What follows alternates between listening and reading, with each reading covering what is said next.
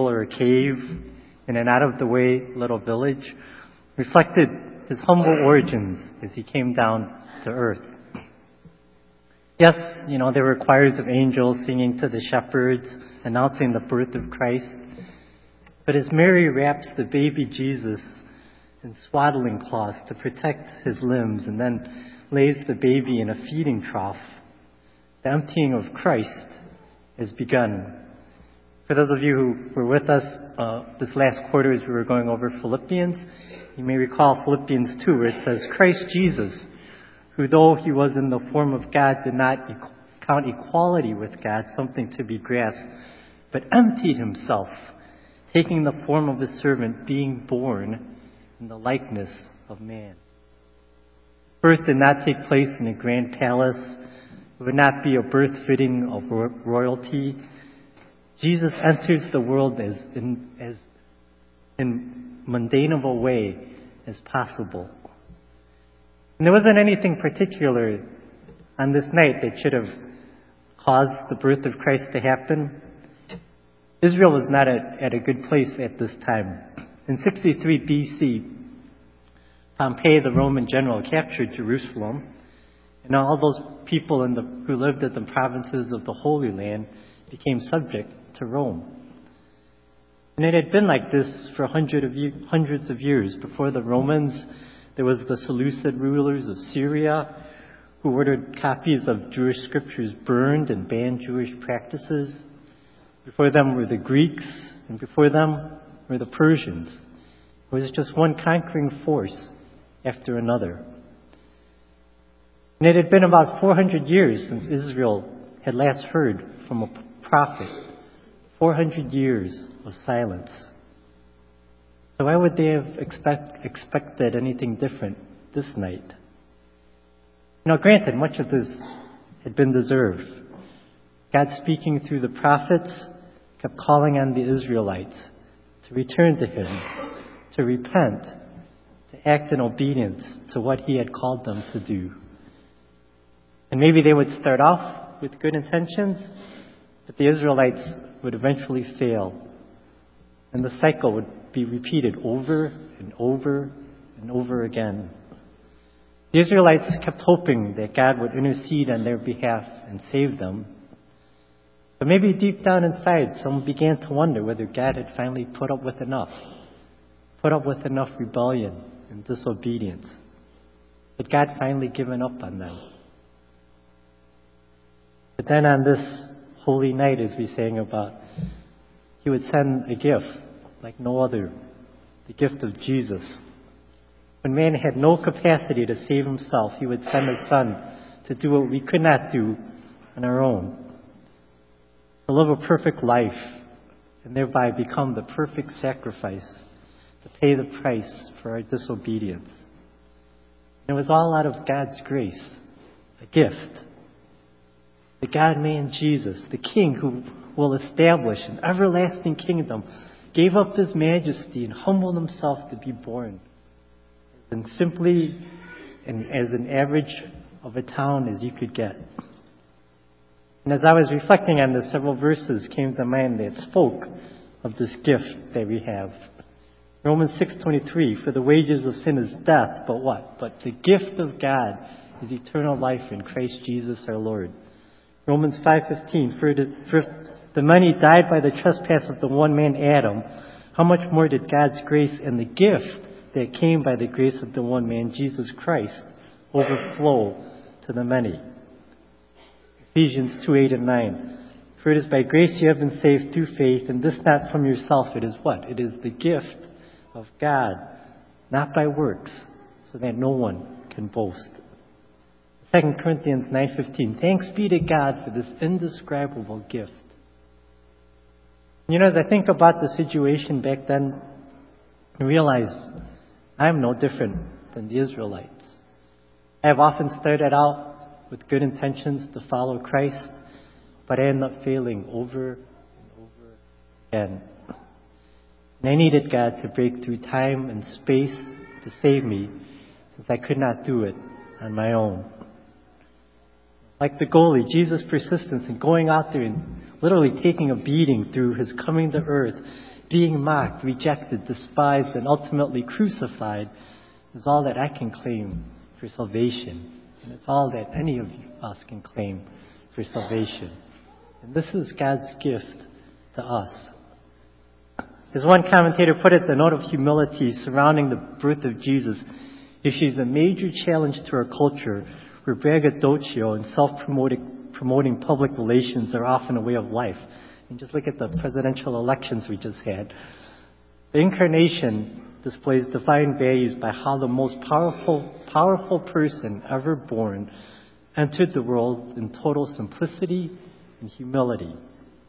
God shows His greatness by His willingness to walk alongside us where we are at, not in an elitist isolation and insulation, which is often how the powerful live in this world. Right now we're going to move on to an activity that's going to help us reflect on God's gift to us.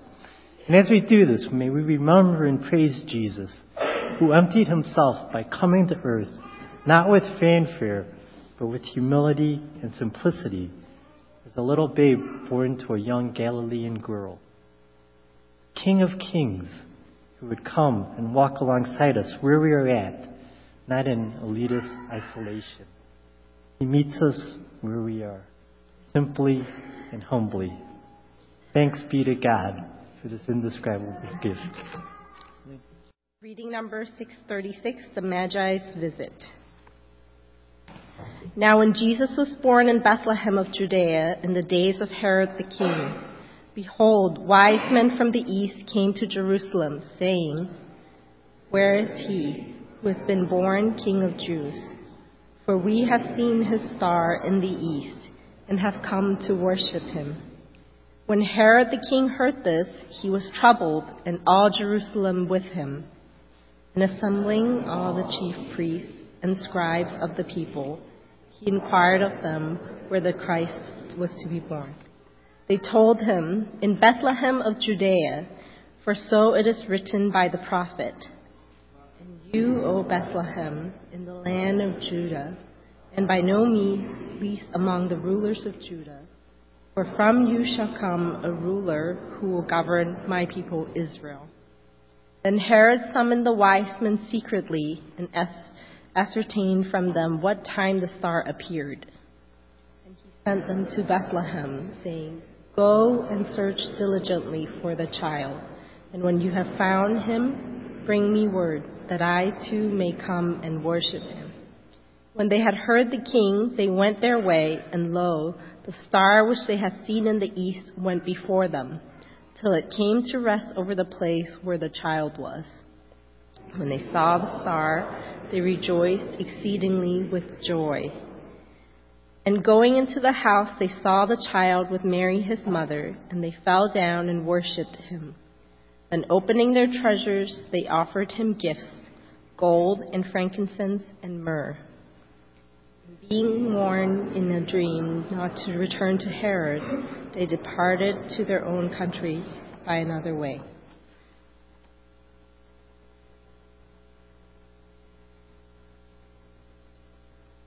All right.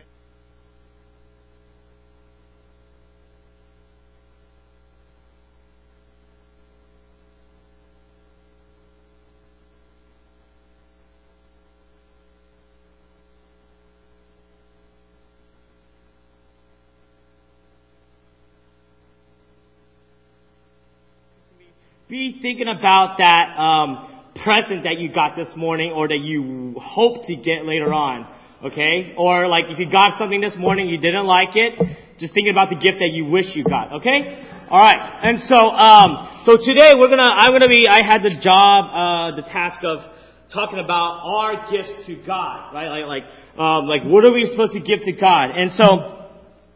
And I started thinking about this, I started thinking about the question, like, what can we actually give to God? Right? I mean, like, if you read in Romans, right? If you read in Romans chapter 11, it says, oh, the depths of riches of God. Okay? And then he keeps on, and he continues on, he says, or who has given him a gift that he might be repaid? Right? And so Paul is saying, look, whatever you give to God, you're not paying Him back.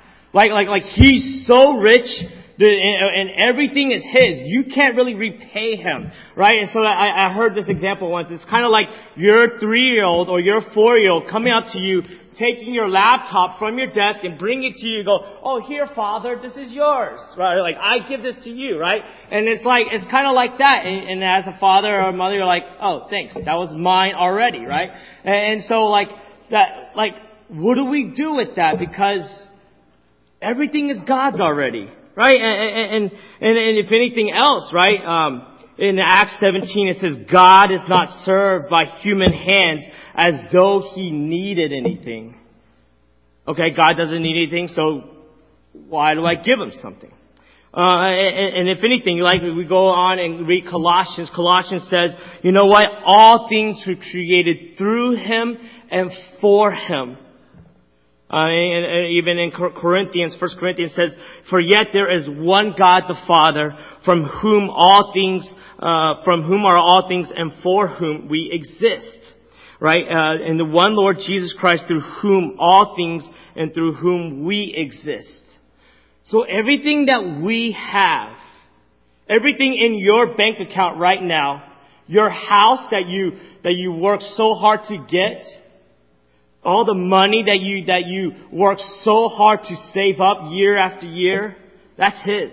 That's His already.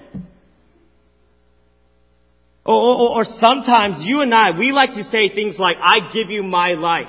Like we go, I offer my life to you. Oh, here's my life. Do whatever you want with it. But isn't our life already His? Like, hasn't He already bought our life? Right? In Ephesians 1:7, it says, in Him we have redemption through His blood, the forgiveness of trespasses according to the riches of His grace. In Corinthians 6:20, it says, for you were bought with a price, so glorify God with your body. But the idea is you were bought, your life was bought by the blood of Christ. You can't give Him something that's already His. And so, we see that Jesus, the one who has all things, He takes on the form of a baby. Right? This is what we're celebrating today. The one who is in heaven, He takes on the form of a baby and He lives this perfect life in obedience. And at the end of His perfect life, He dies on a cross and He dies a sinner's death. And then He absorbs God's wrath on our behalf. And because of what He has done, because of His perfect life and His death on the cross, and because of His resurrection, we know that we have been purchased and we have been saved from death. So yes, our life is already His. Right? And I know I like how Matt Chandler, one of my favorite preachers, he says, you don't really give up your life. You don't really give up your life, because if Jesus really wanted your life, all He would do is to reveal Himself and He would just take your life. So your life is His. Everything that you have is His. There's nothing in this world that is not His and under His care. So what can we actually do? What can we do with this idea of, let me give this to God. Let me offer this to God when it's already His. So with that in mind, what can we actually give? Let's go back to Matthew. If you have your Bibles, turn to Matthew chapter 2. This is you can probably read it in the response reading, but Matthew chapter 2. We're going to look at excuse me. We're going to look at this part. Matthew 2, verses 10 through 11.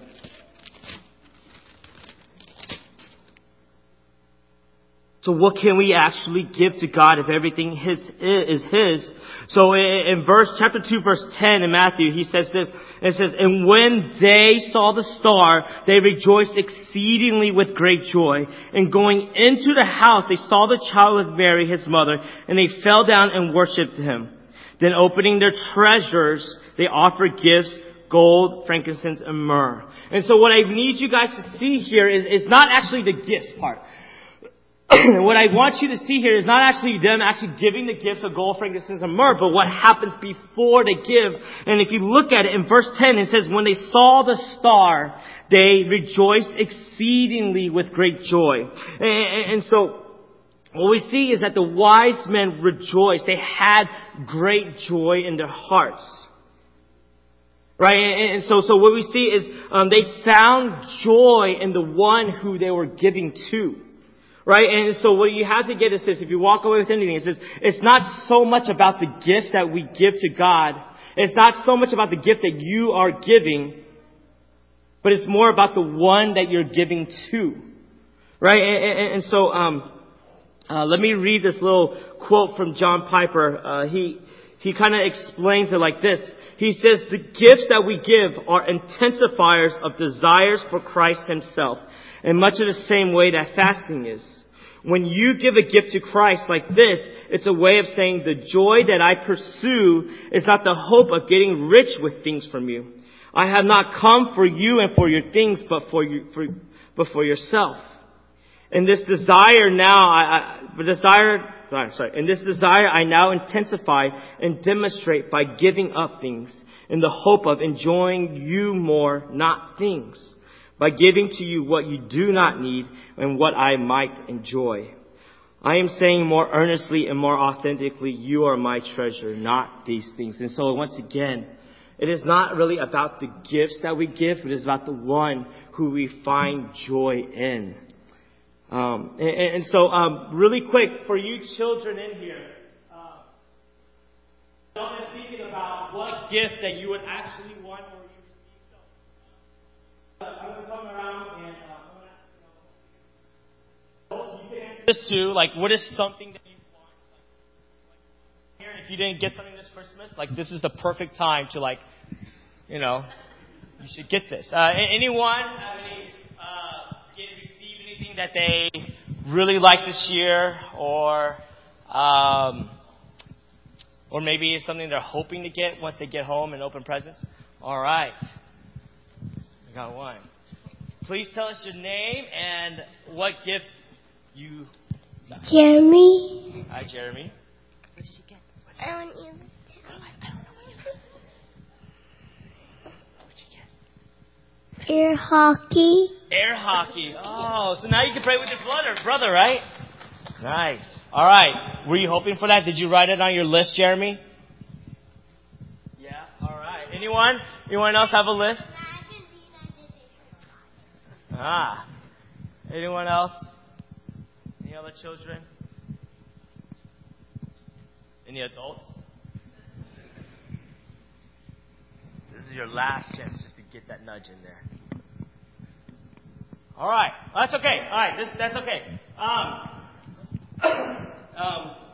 You can still tell your parents what you want, okay? But think about this. So for some of us, though, right?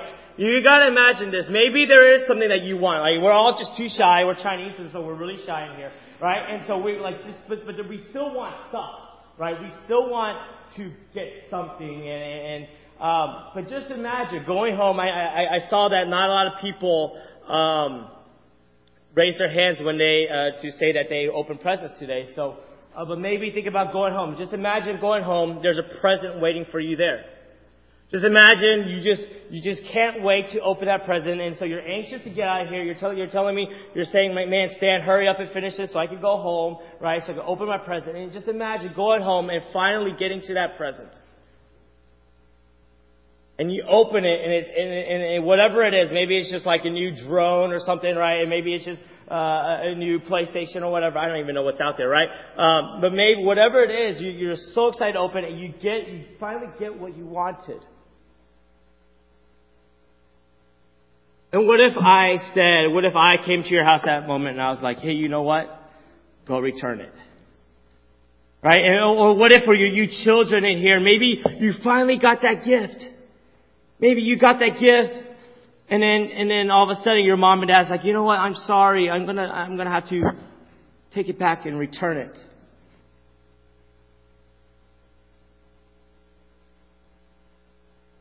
Or what if I said, hey, you know what? Why don't you take it back and return it? As a sign, as a way of saying, hey, you know what? This is for me to go, hey, you know, I find joy in you, Jesus.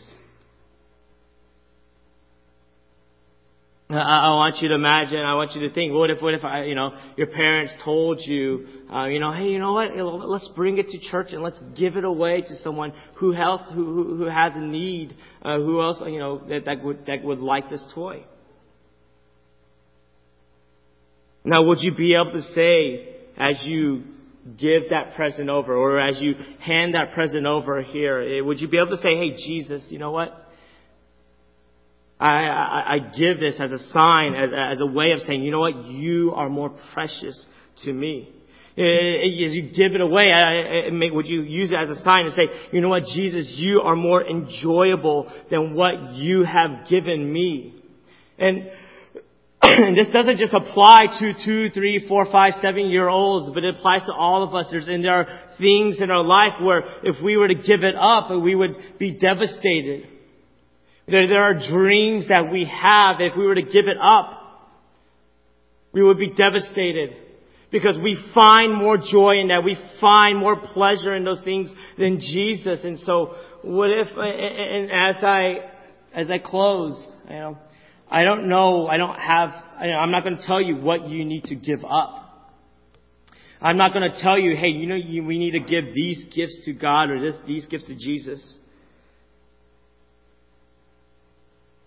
But as you maybe receive gifts, and as you kind of examine your life this year, and when you buy things, or you examine what you have in your life, and these things doesn't even have to be material things. But it could be our time. It could be what our time goes to. It could be what we put all our efforts into. It could be what we spend our affections on. It could be what we desire most in life. And so as we think about what do we give to God, it's not so much of these gifts, but it's about where are our desires for Christ Himself. Do we find Him more enjoyable? Do we find Him more pleasurable? Do we see this in our life where, like these wise men, that there is exceeding joy in our life? And so we're willing to give up whatever it is that we need to give up. So give up whatever you need to give up in order for you to pursue your joy in Christ. Understand, give up what you need. And give up what you need to give up so that you may pursue the one that your hearts are actually longing for. Your hearts are actually longing for the one who came down and gave up His life so that you may find life. So pursue the one. So as our gift this year, if anything, may it be our pursuit of joy in Christ Himself, for the one who satisfies all of us, who satisfies that longing that we're all looking for.